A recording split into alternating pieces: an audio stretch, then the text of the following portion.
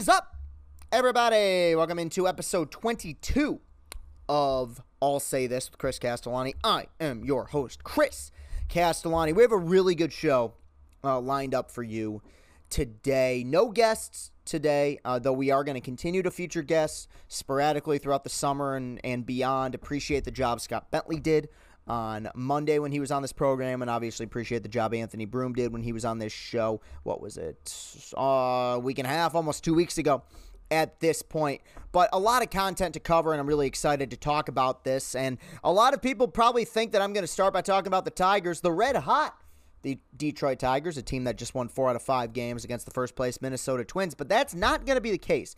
I'm going to start with Michigan basketball news, because this is something, unsurprisingly, that I'm extremely passionate about, and it's a running theme from previous episodes where I've talked about this, and that's where we're going to start. Moussa Diabate and Caleb Houston, two former 5-star recruits for Juwan Howard's program, have both elected not just to test the NBA waters, but to stay in the NBA draft. They are now officially one-and-dones. They will not be on Juwan Howard's roster next season.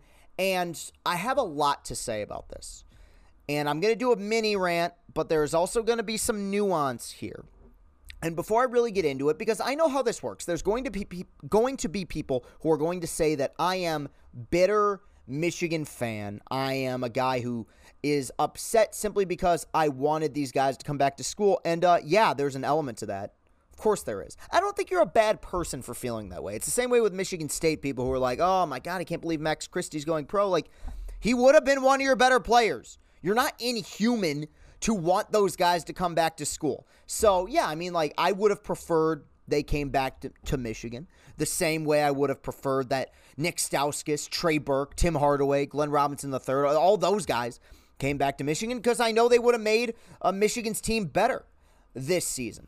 So there is a tiny bit of bitterness. With that said, when Trey Burke and all those guys I just mentioned went pro, I never really batted an eyelash. I got it. Glenn Robinson was probably one where I'm like, I don't know if he's ready, but you know what? He did go on to play in the NBA. He was a journeyman, not as good as he probably could have been had he have stayed another year, but he made his money, right? Which I get is the goal, apparently, nowadays. So, yeah, there is a little bit of bitterness. And I'm going to start with this little mini rant, and then I'm going to add a little bit more subtext and nuance. The mini rant is this.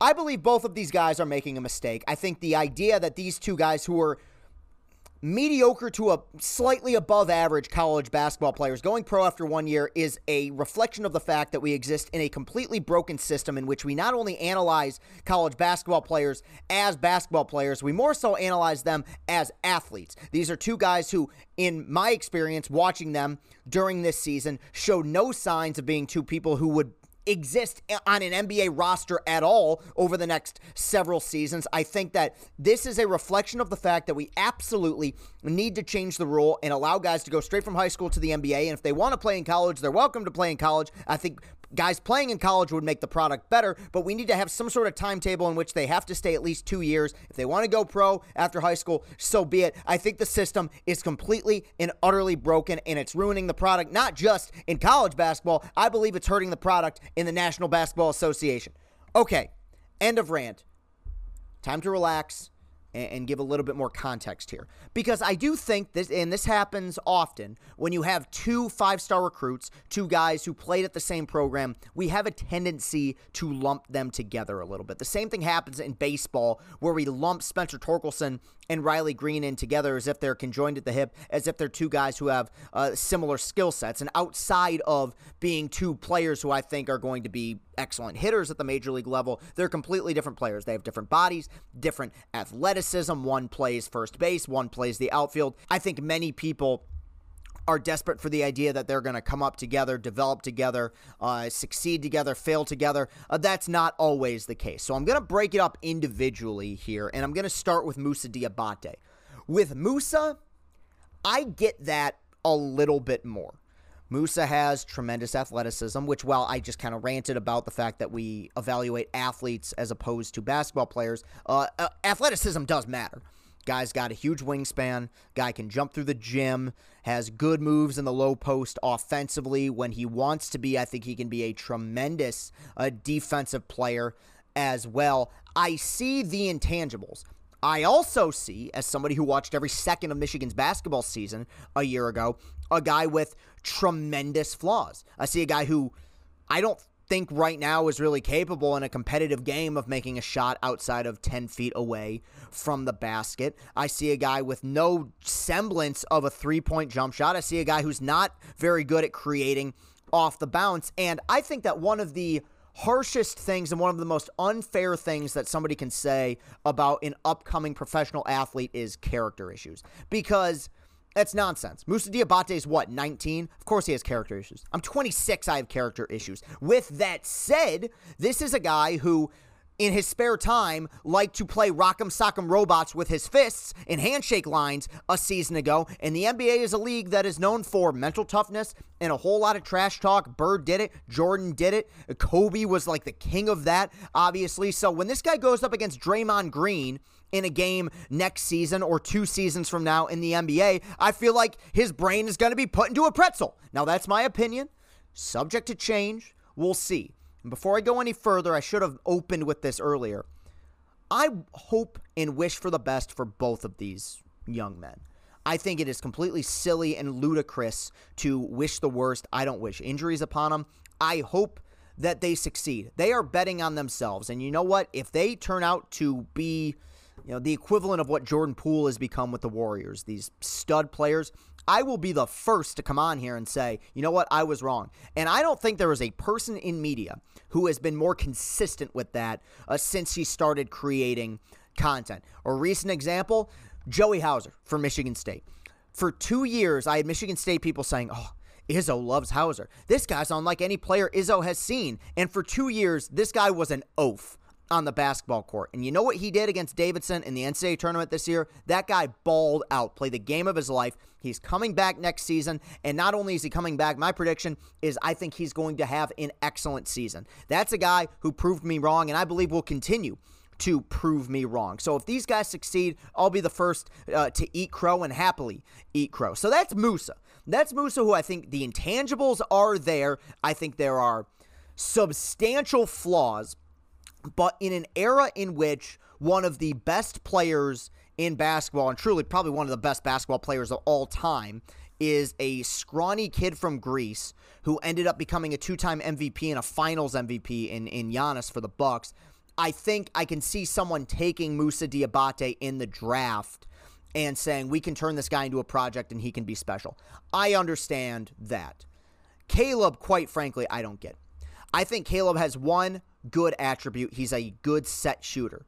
Well, let me amend that. He's a good set shooter at Chrysler Center. Outside of that, he was incredibly subpar everywhere else. He had a nice little game in the first game of the tournament against Colorado State. After that, Michigan won the game against Tennessee in spite of him. He averaged 6 points a game in 3 tournament games last season. Yes, he's a good set shooter sometimes, but when I think of like good set shooters, I think of, and I think of Michigan guys, I think of Jordan Poole. I think of Nick Stauskas. This guy went away. He's not a very good defender, at least based on what I saw. He has essentially, based on my analysis, and I'm not saying my analysis is factual, he has zero ability to create off the dribble. I've heard people say, oh, well, Caleb Houston, he's got an NBA body. Does he? I've watched the NBA playoffs. These guys are built like absolute tanks. Caleb Houston has a long way to go before he's got an NBA body. And I know I'm being really harsh right now. And I'm using these guys as examples because I simply believe the system as a whole is completely ridiculous. Like, why do we even have this current system in place if this is what it's going to be? What's the point of having a top 3, or in Juwan Howard's case, a top 1 recruiting class, if guys are just going to play average to slightly above average basketball and then leave after 1 year? I don't get it. I don't see it. I hope they succeed. I hope they prove me wrong. But even if they do, let's say both of these guys are starting the All-Star game 2, 3, 4 years from now. Their college careers were still a disappointment. When they were recruited, I was under the belief that these were going to be 2 guys that were going to get Michigan to a Final Four. They were the 3rd and 4th fourth or fifth best players on a team that snuck in, by the hair of their nuts into the tournament last year, had a pretty good draw, won 2 games, and made it to the Sweet 16. Neither one of them played that well in postseason play. They went long stretches where they kind of just went away. That team made the Sweet 16 because Hunter Dickinson was the best player on the floor, and Eli Brooks played really well in the first 2 tournament games. And you got Frankie Collins, who's also now no longer a part of the program, who was excellent in the first round of the tournament against Colorado State when Devontae Jones was injured. I wish them all the best. I hope that they are successful. They are betting on themselves, and any person, and this is coming from someone who's done this, any person who is willing to chase their dreams and bet on themselves, to me, is a hero. I don't want bad things to happen. I really hope that they succeed and prove me wrong. But I am also a fan. I make no bones about the fact that I am a fan of Michigan basketball, and I try to be as objective as possible. And outside of Musa's game against UNLV, which was like after Thanksgiving, and his game at Carver Hawkeye Arena against Iowa, I didn't see NBA players here. And if I'm wrong, I'm wrong. Good for them. They're betting on themselves, but I got to be objective and call it the way I see it. I don't believe that either one of these guys have NBA All-Star potential. Now, if their goal is to bounce back and forth from the G League and sit on the end of the bench for the next 4 or 5 years, then they're probably going to be fine. I think when you talk about 2 guys who were 5-star recruits, I mean, Caleb Houston was like the 5th ranked player in the country? I think that you could have done more with them. And as much as I like Juwan, if these guys succeed, if they become studs, if Caleb Houston becomes somebody who's creating off the dribble and slashing and kicking it out and being able to score at will, there does come a point in which you will have to wonder about Juwan's ability to develop players. I love and worship the ground that John Beilein walks on. At the same time, I feel like Jordan Poole was remarkably underused during his time at Michigan. Now, everybody else, Burke, Stauskas, Hardaway, he got the most out of. Some players fall through the cracks. That may be the case with these 2 guys. Maybe they were simply better than the team around them and Juwan underutilized them. That is a theory. That is like a complete possibility. Nothing but good wishes. It's just my opinion. And before anyone gets on me for just criticizing 2 guys who I hoped would return to the program that I root for, I feel the same way about Max Christie at Michigan State. I think that is an asinine decision. Max Christie played like 3 good games last year. I feel bad for Tom Izzo. I feel bad for that program. I think we're devaluing college basketball as a whole when you have guys who walk on campus with the intention of just going to the NBA the next year. It's why, quite frankly, I know that he's kind of a villain around East Lansing. I get it. It's why I appreciate the Hunter Dickinsons of the world. Like, the self-awareness to be like, hey, look, I love playing in college, and I think I'm a good player, but I have more to prove here. I like that. And Tom Izzo has been the master of that with guys like Draymond Green and Cassius Winston, guys who are program guys who play 3-4 years in college, and some of them succeed in the NBA, some of them don't, but the product as a whole for college basketball, I think, is lesser than it used to be because guys aren't committing so much to a system as much as they're committing to themselves. And, dude, there's a place for that. If I was in either one of these guys' positions, I'd do the exact same thing. You know, these are kids coming out of high school. I want to secure the bag. I want to make money. I want to play in the NBA. But as somebody who's just a fan of college basketball as an entity, yeah, it's annoying to me. All right, we are going to move on here to the Tigers, who are playing some pretty good baseball now. This is a team that has won 7 out of 9 games. They are about to go on the road against the New York Yankees, who, as of right now, have the best record in baseball. It's going to be tough. Starting pitching does not line up for them to be successful, but at the same time, it hasn't really for most of the year with the amount of injuries they've had. Look, the team is playing better. They look more like an actual baseball team. They're making throws to first base. Pitching has not been the issue at all up to this point, but the offense is coming alive a little bit. Yesterday, you had a wonderful game in which you got 5 solid enough innings out of Alex Faedo. The bullpen shut it down. You had Daz Cameron, of all people, 2-run home run in the bottom of the 8th to put the Tigers in front. Gregory Soto closed it down. I've said a million times, but it feels like the gears are starting to turn a little bit here, which does admittedly make me happy. They're still 9 games under 500. And I just wanted to pose this question to the fans. I'm going to pose multiple questions to the fans here, but the one I wanted to pose is, right now, look, you're 9 games under. You play in what is really the worst division in baseball right now. I mean, I don't think there's a great team in this division. The Twins are in first place. I can't believe how bad the White Sox look. The White Sox should be running away with this, and I know they've had a lot of injuries, but there's no reason why that offense should be that bad, and yet they continue to be. The Tigers, I believe, are currently 8 games out of first place, and I've been thinking, at this point, 51 games in, we are post-Memorial Day. What does success look like for the Detroit Tigers? A season ago, you were 77-85. You played pretty darn good baseball the last 4 months of the season. This year, my analysis was, I just want you to be better than you were a season ago. Now, that came with the caveat of you're not going to start the year looking like a double-A team. You're not going to go a 19-game stretch in which you score 31 runs. You're not going to have the worst offense in baseball. I mean, my hope, all I wanted was that by July, August, we'd be playing meaningful baseball. That I don't believe that's going to be the case. They're too far underwater. Now, they are pitching their butts off. I've gone off about it a million times. I think Chris Fetter is just doing an exceptional job. And the one bit of hope, this is where we're going to have some optimism. One of the best pitchers in Major League Baseball pitches for the Detroit Tigers, and that's Tarek Skubal. This is a story. As I brought up a minute ago, we are post-Memorial Day. Now, there are exceptions. I've brought it up before. Yes, the Nationals were 19-31 and won the World Series in 2019. Yes, the Royals in 2014, I think, were 50-51 and came within 1 game of winning the World Series. And if not for Madison Bumgarner, they would have won it. They ended up winning it the next season. But in general, Memorial Day is right around the time when stories become legitimate. Guys who are putting up big numbers are people you start to look at and be like, oh, this guy might be for real. Well, Tarek Skubal is absolutely for real.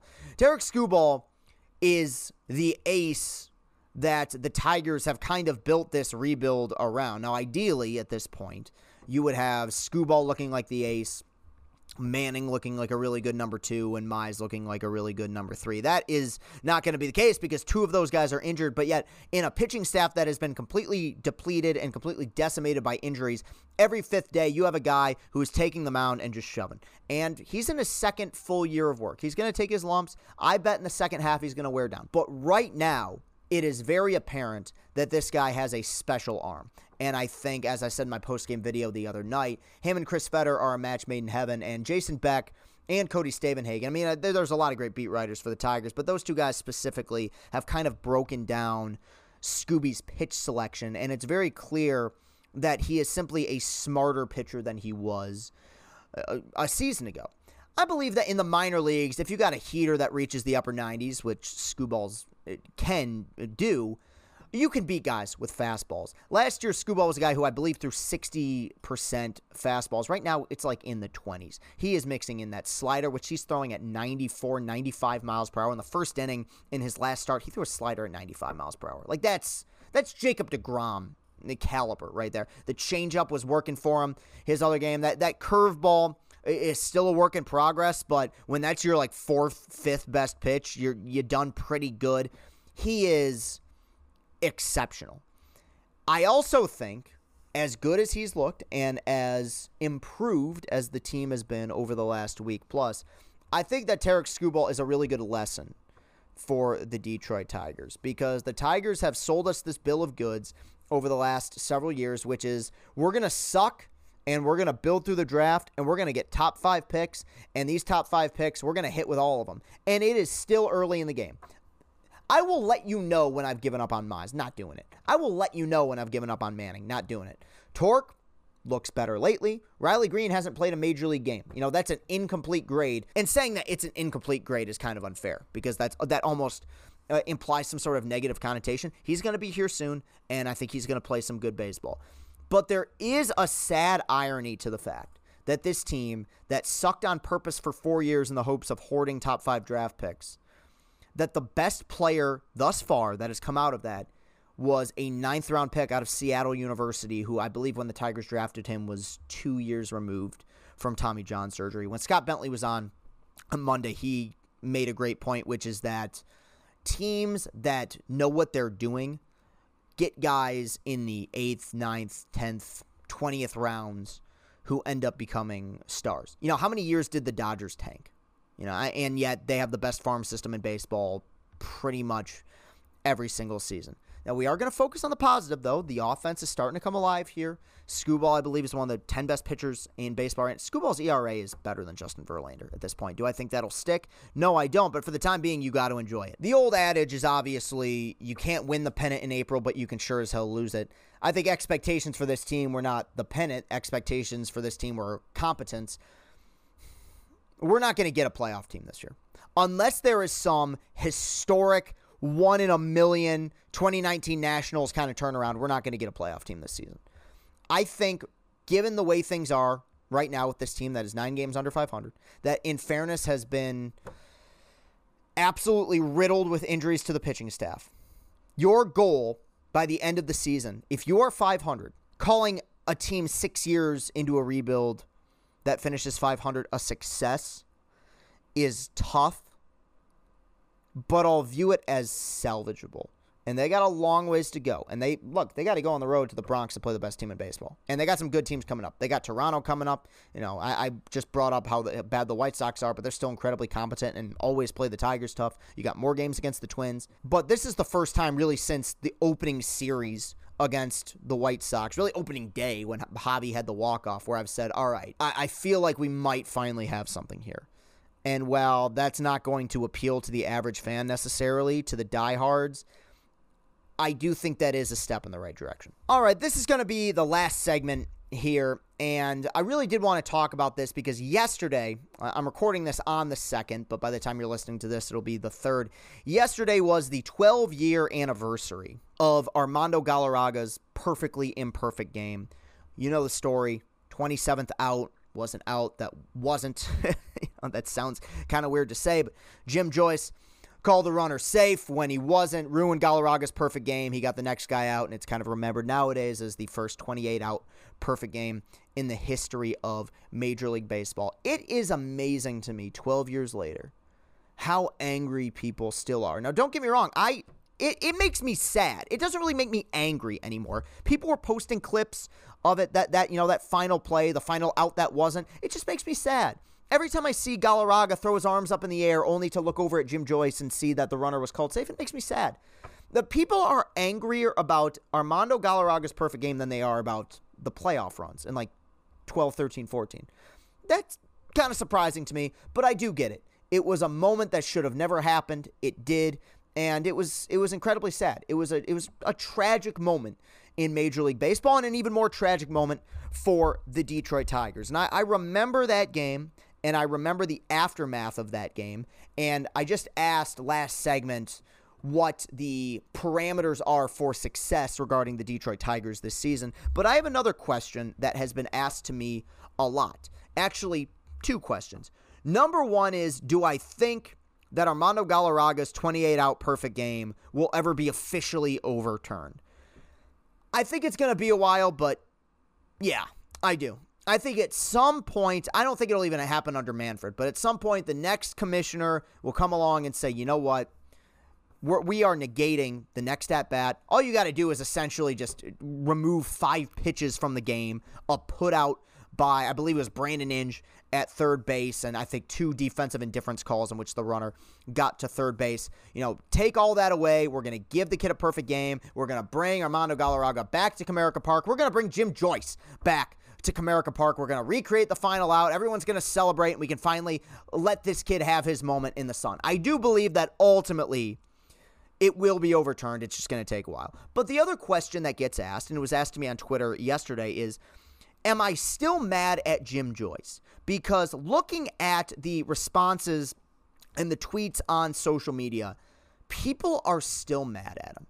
People still hate him. When we did the list of the top 25 most hated figures in all of Detroit sports, he was very high up on that list 12 years later. Am I still angry at Jim Joyce? No. At the time, furious. Absolutely ridiculous. Now, I do think over the last 12 years, I've seen some takes that are just silly to me. I've seen people say that he did that just to kind of make the moment about himself. No, Jim Joyce thought the runner was safe, so he called him safe. But beyond that, I've heard people say that, no, it didn't matter. Didn't matter how close it was. He should have called him out and gave the guy a perfect game. No, that's not how it works, okay? If he was safe, you should have called him safe. And I ultimately have gone on to view Jim Joyce in the 12 years since Galarraga's perfectly imperfect game as a tragic figure, quite frankly. Because Jim Joyce, and people are going to hate hearing this, was regarded as one of the best umpires in Major League Baseball throughout his long tenure in the major leagues. He was, I believe, voted in Sports Illustrated several years after Galarraga's perfect game as the best umpire in baseball, made the obstruction call in Game 3 of the 2013 World Series. Gutsy call, the right call. Cardinals won that game. Obviously, the Red Sox ended up winning that series, but, he made the right move there. I believe that he's a guy who made a horrible mistake. And that's why that moment just makes me sad. It's why why are the Tigers posting like that clip? It's not a happy clip. It's sad. It's like, why don't you just post Poppy's grand slam from the 2013 ALCS while you're at it? But beyond that, I appreciate any person who can do something really dumb and immediately say, that's on me. And it was immediate. He came out and said, I watched the replay and I was wrong. I screwed it up. I kicked the call. I took a perfect game away from that kid, and I'm never going to live it down. And that's very sad to me, because Jim Joyce could cure world hunger, and yet when God decides to turn the lights out on him, he's still going to be the guy that people are going to look at and be like, dude, is that the umpire that blew Galarraga's perfect game? That does make me sad. Now, on the flip side, if we're talking about class, if we're talking about humility, the way that Galarraga conducted himself throughout that entire ordeal, he's going to hold a special place in Tigers fans' hearts forever, because I try to be honest in all situations. I would not have reacted that way. I would have been as furious as a person can possibly be when I threw a perfect game. I achieved something that some of the greatest pitchers of all time have not been able to achieve, and it was taken from me. The way he conducted himself, and 12 years later has continued to conduct himself, I mean, it's almost inhuman the way that he's like, yeah, it's whatever. Like, yeah, they got a perfect game stolen from me, but man, maybe they change it, maybe they don't. Just, that's amazing. I mean, the sign of a true professional and a truly good person. But when I look at that game, at that moment, my anger is not towards Jim Joyce. My anger, in retrospect, is toward Major League Baseball. It was 2010. We were well into the 21st century. And the fact that in that year, there was no semblance of an instant replay system in Major League Baseball was a travesty.